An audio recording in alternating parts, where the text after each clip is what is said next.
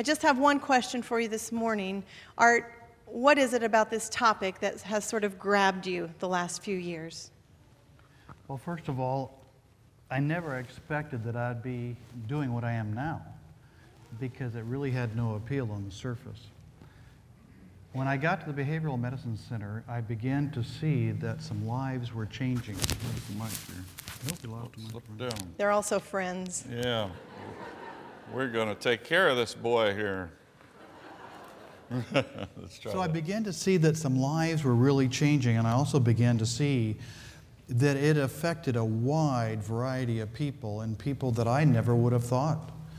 And I knew there was something there, and as I began to sit in groups, and I was sitting there in a men's group among alcoholics and addicts, and it dawned on they had something for me. And I'll talk a little bit more about that later. But it was a real changing experience for me. After all, I'd come from the church, and I thought, I kind of know all this stuff, and all of a sudden, I realized I knew religion, but I didn't know spirituality very well. And they were my teachers. And it's a real experience to have patients become your teachers. Same question, Bill. What grabbed you about this topic, this conversation? When she asked me that earlier, I thought, how did I get into this interesting, passionate area for me? And I thought back in the School of Medicine. I was associate dean then, and we had a graduation in 1983 where a student, amongst all the others, graduated, didn't quite get his diploma. He had to do a 3-week clerkship afterwards. And after graduation, in this clerkship, he walked into the hospital absolutely drunk, completely drunk, as a caregiver. And then it was our problem as a school of what do we do about this?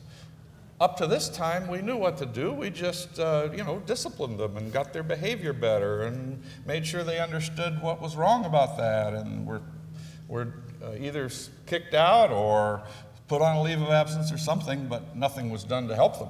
And in this case, he'd already graduated. What are we going to do? Take away the marks that he'd had? And he was done, basically. So we had to come up with a program. And there was a fellow that I worked with named John Crowder. Bless his heart, he's gone now. But he had some training in alcohol treatment.